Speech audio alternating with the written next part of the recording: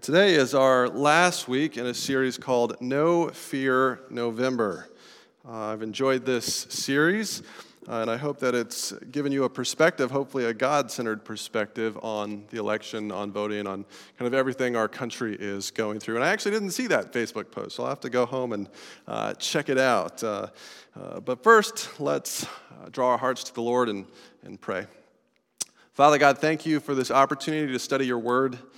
For you to speak to our hearts. We pray that you would speak to us, that you would take away any fears or anxieties we have approaching November and approaching the election. Lord, we put our absolute faith in you. If you can save us from hell, you can save us from anything. Renew our hearts, Lord, with this message and open your word to us. In Jesus' name we pray. Amen.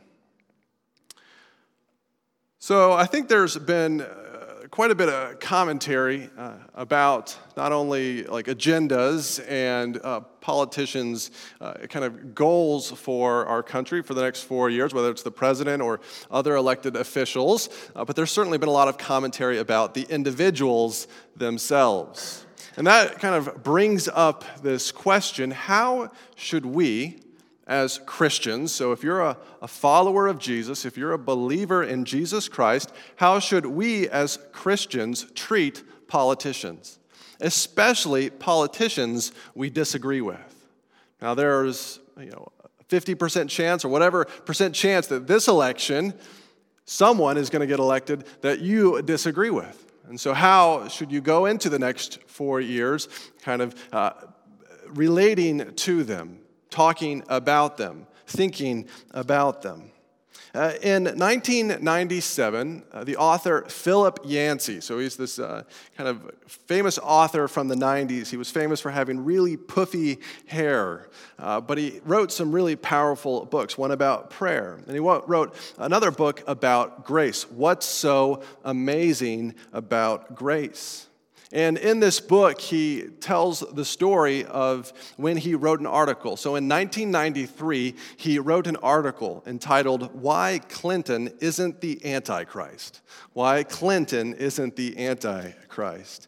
And apparently this article got published in Christianity Today, and it made its way to President Bill Clinton's desk, and he read it.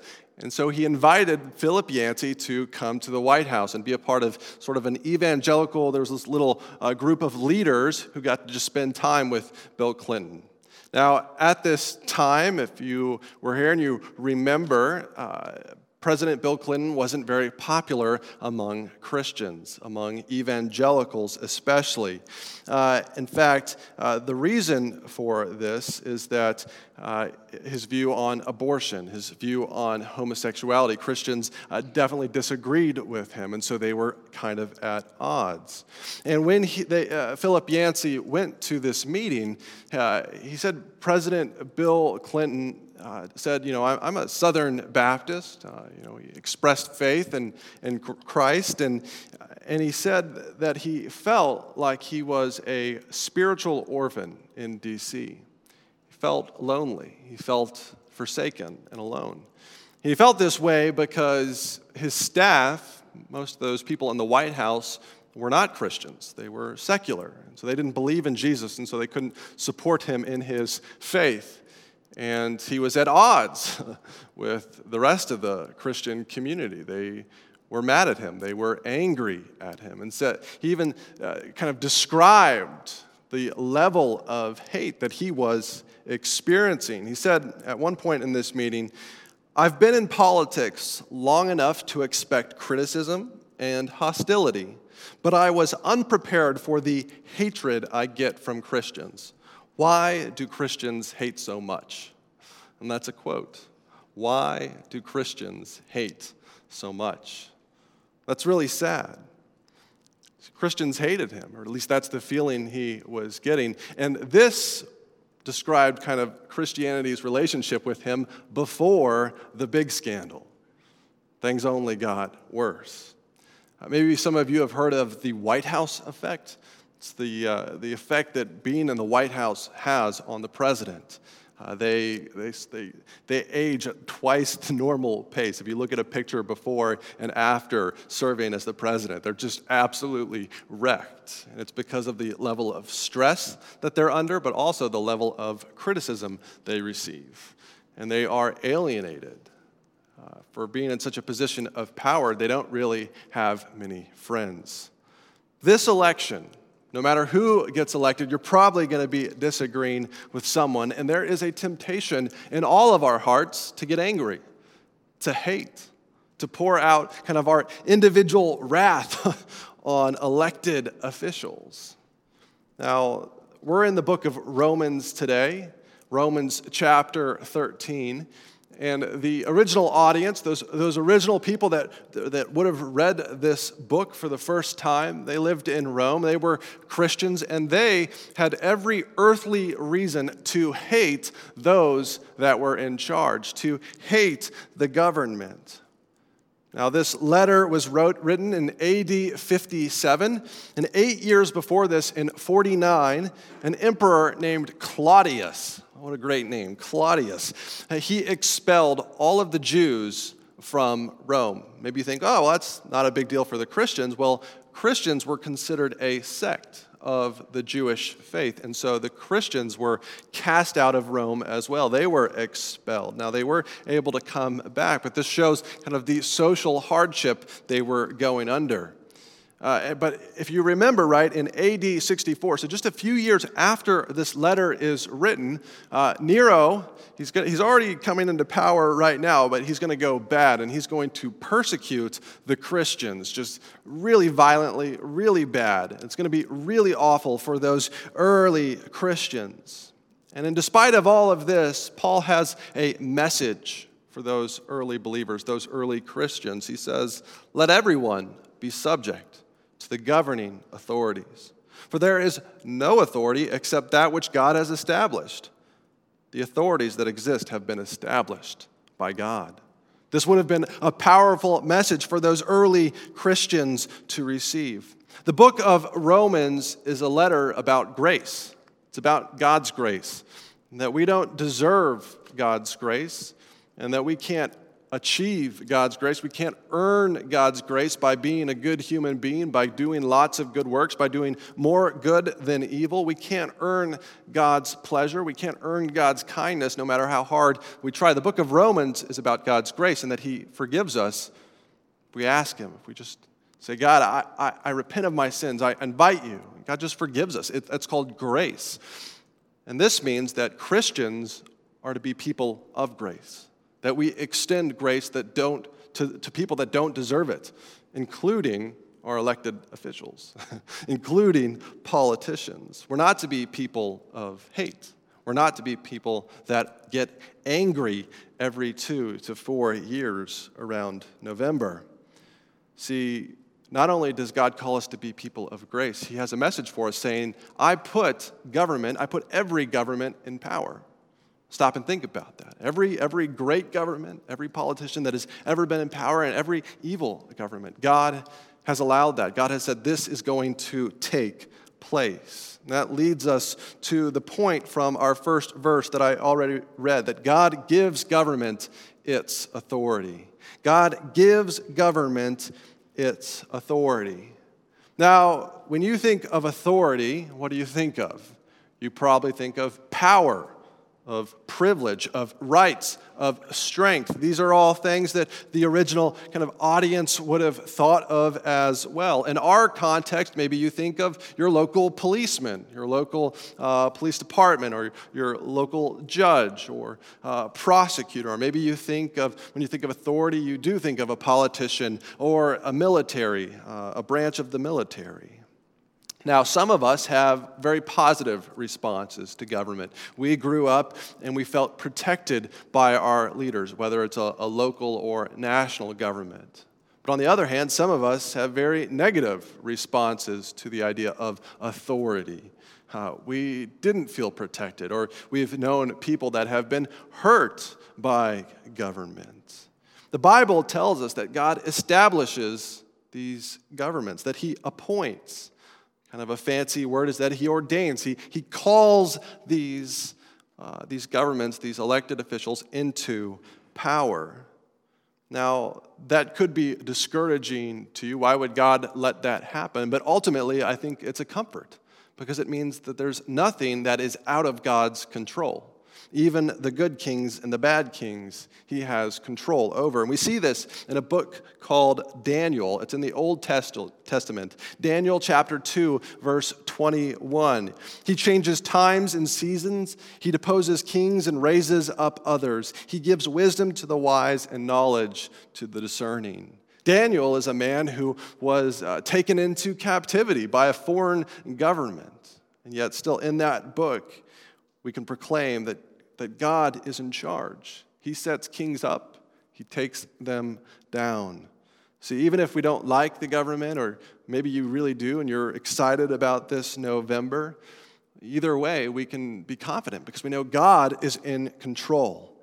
In verse 12 of chapter 13, so Preston did not read it, but it says, "The night is nearly over. The day is almost here." And that's a reference to kind of temptation in that verse, but it reminds us that Christ is coming. That Christ will come and deliver us from earthly temptations, earthly trials. The night is almost gone. The day is here. When Christ returns, every government, every politician will be held accountable for how they used their authority. That should give us a great deal of comfort. We don't have to take kind of retribution into our own hands, because one day God will make everything right perfectly. Every ruler will have to answer to God. And if we say, the rulers, if they do a good job on earth, they'll be okay before God and his presence, that's actually a lie too, because you can have the best ruler. They did the greatest job. They protected their people. But if they don't know Jesus, then it doesn't matter. See, we need to be praying for our elected leaders, praying not only that they will lead with wisdom, with kindness and generosity and mercy, but that they will be led to Christ. So I encourage you, as we approach the election, one thing that you can do, take away from this series, is to just spend time praying that whoever God puts in power, that they would come to know Christ as their Lord and their Savior. God gives government its authority, and everyone is subject to this authority. The very first line in chapter 13, let everyone be subject to the governing authorities. Now, to be subject to something is to be put underneath its control, to submit. Now, we submit to a government or perhaps your boss. We submit by obeying, by doing what they call us to do. So should we obey a government that abuses us or hurts someone we know, hurts our neighbor? Paul he doesn't dive into, if the government is doing evil, what to do then. He doesn't address that in this passage. But if we look at Paul's story, Paul was executed by this same government, by Rome. He was executed by Nero. Later in verse 4, he says that God gives the government a sword. He gives the government the right to bear the sword. Paul was executed with that same sword. So he has some right to say, let everyone be subject. He knew about all the hardships that had happened. When Nero gets into power, and he begins to rule and to put Christians to death. He was an awful guy. I described it a couple of weeks ago. He was such a corrupt official that he burned half of Rome. Okay, so he burned down half of Rome so he could build his palace.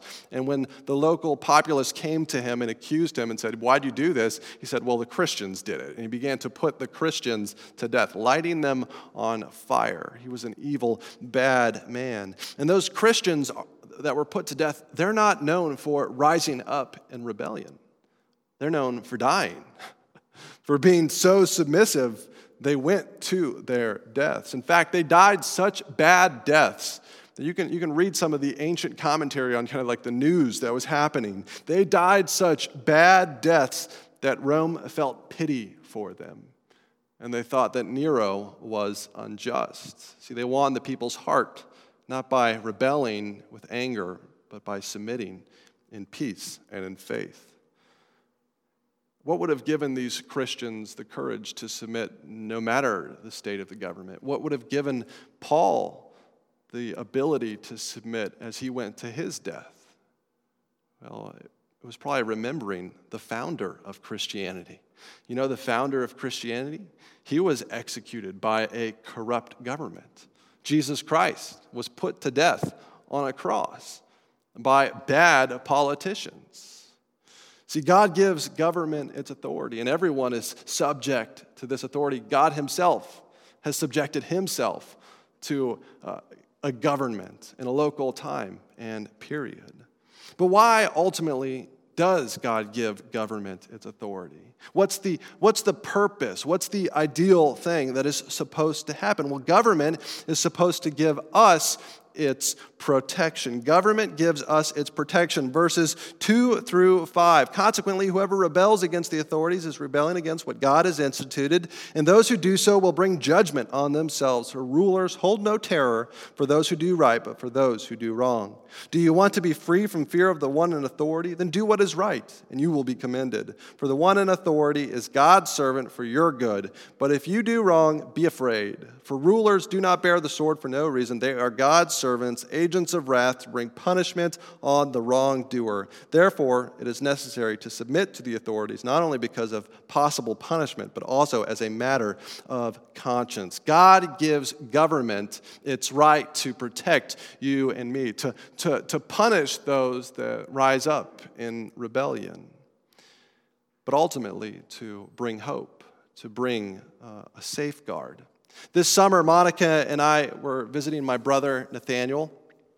He has a wife and 3 kids, and all of his kids are ages 4 and below. And a couple months earlier, he had had some of his family over to his house, so his sister-in-law, and they have a little boy as well. And at the time, in this apartment, so they were in an apartment, he lived on a ridge. So it's in Colorado, it's kind of in a canyon. He lived up on this dusty ridge, and there's lots of rocks, kind of dead-looking bushes, and you could look down the side of the ridge, and there was a winding stream below.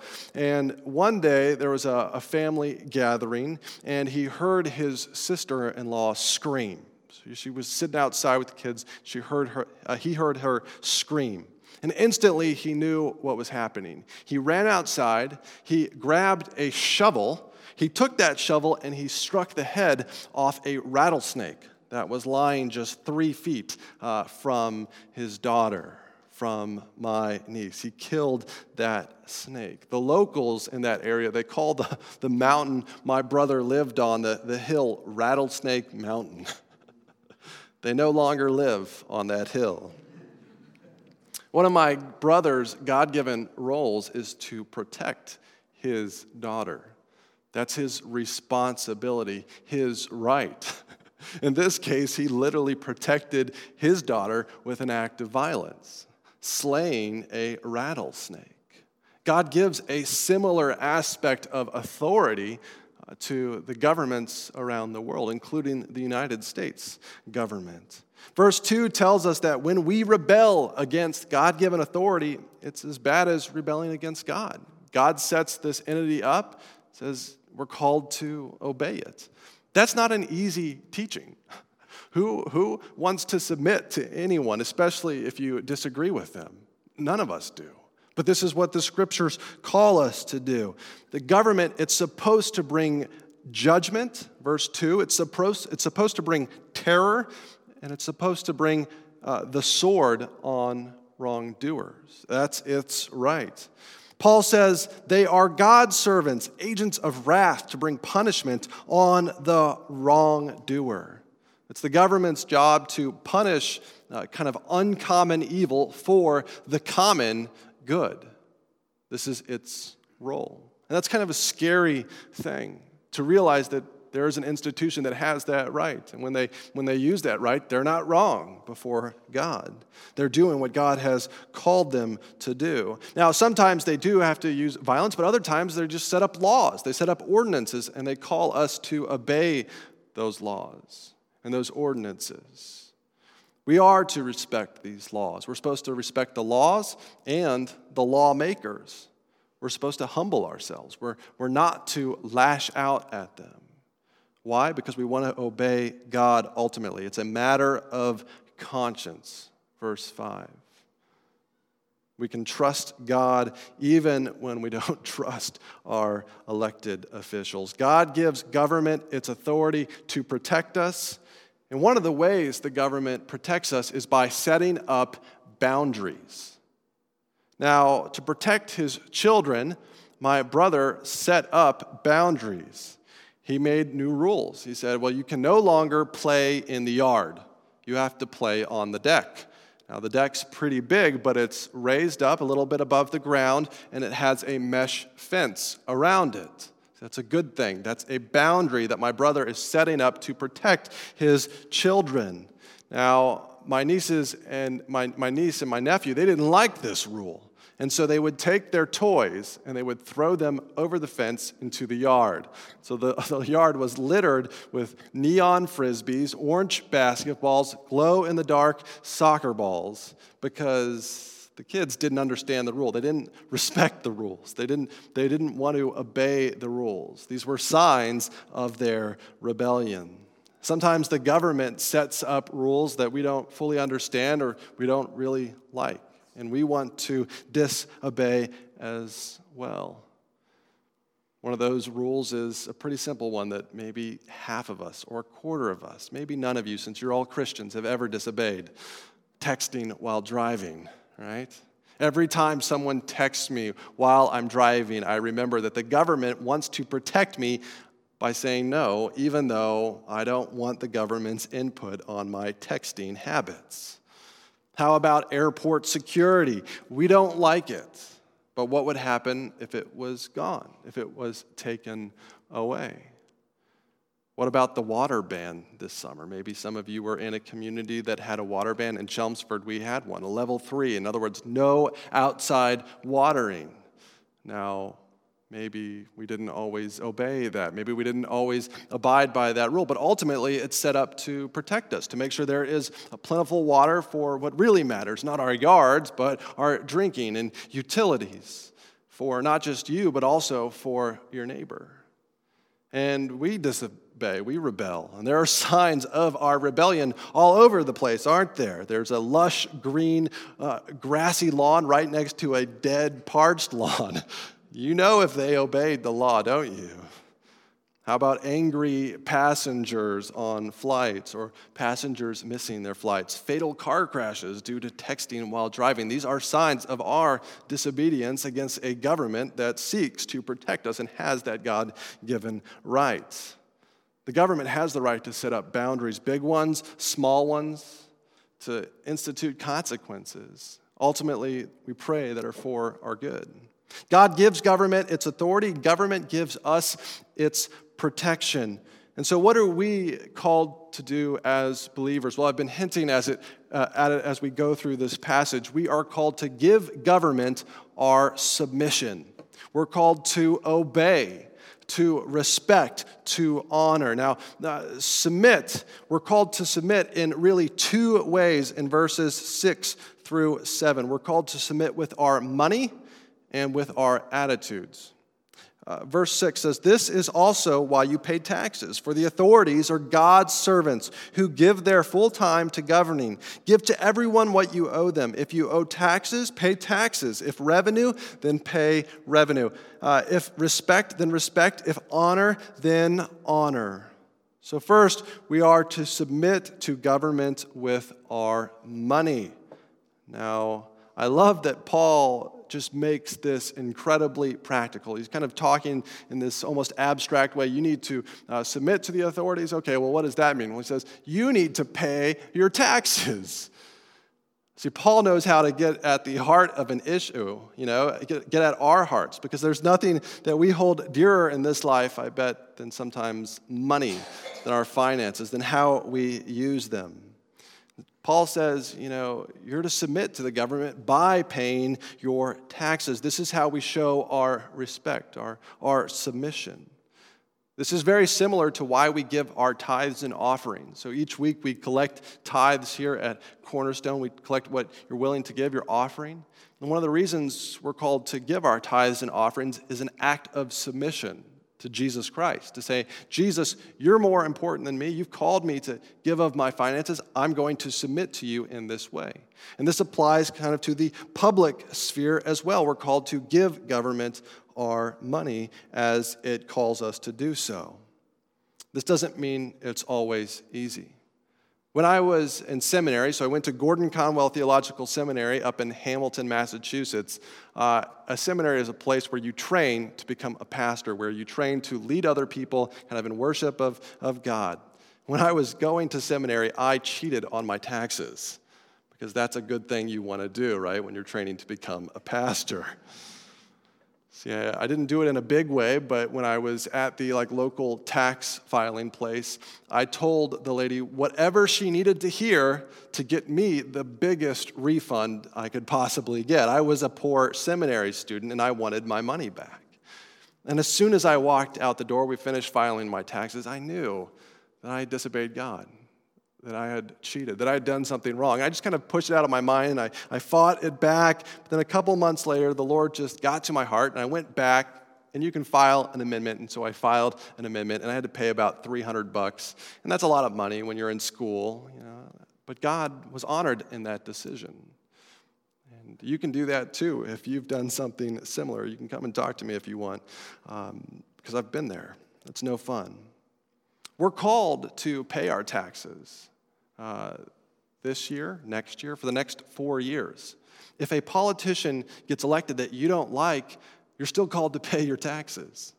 If laws get put in place, that bills get passed that are not good for your finances, that are what you would consider a waste of taxpayer dollars, we're still called to pay our taxes.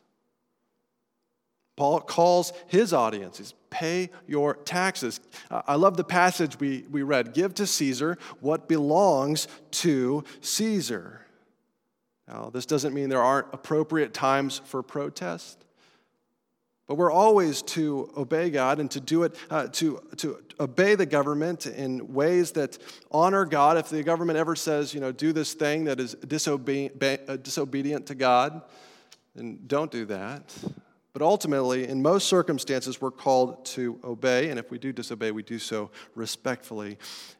We submit to the government with our money, first way. Second way, we submit to the government with our attitude. Paul links, in verse 7, he links money to our hearts. Notice how many times he says to pay money. He says, pay taxes. If you owe taxes, pay taxes. If you owe revenue, pay revenue. He says money 4 times there. If you owe them respect, give them respect. If you owe them honor, give them honor. He's talking about the heart attitude. He's linking money with heart.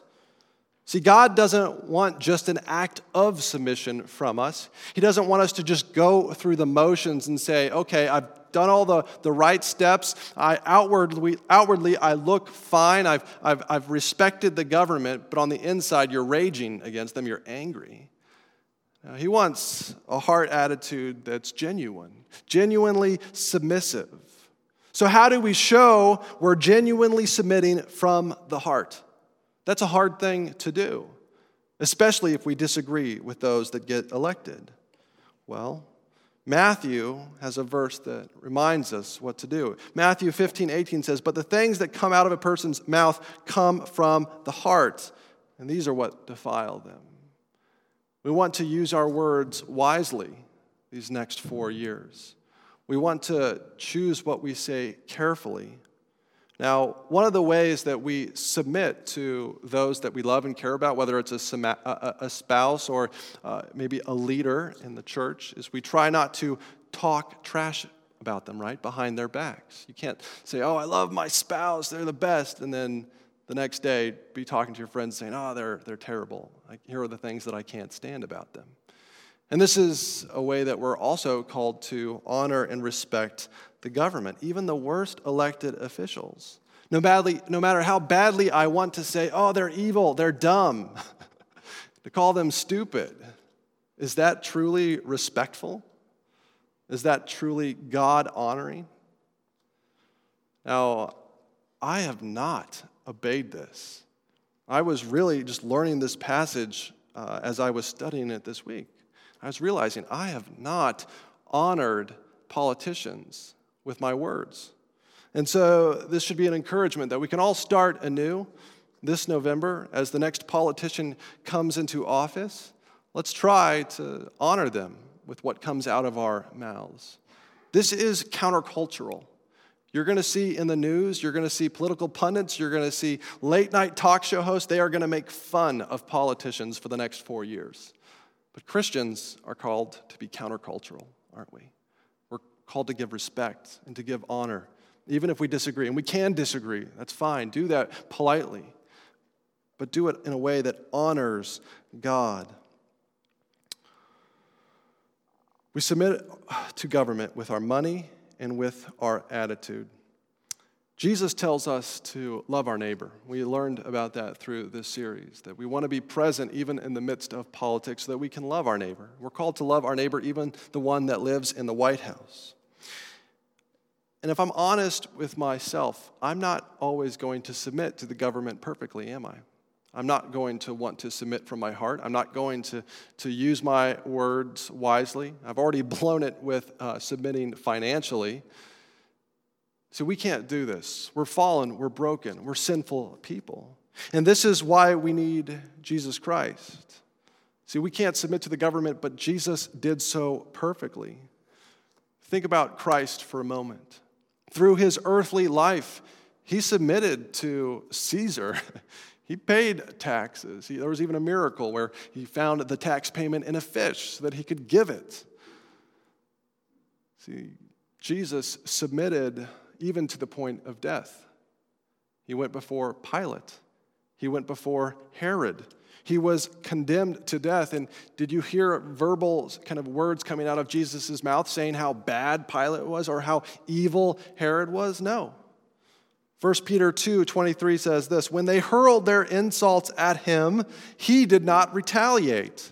When he suffered, he made no threats. Instead, he entrusted himself to him who judges justly.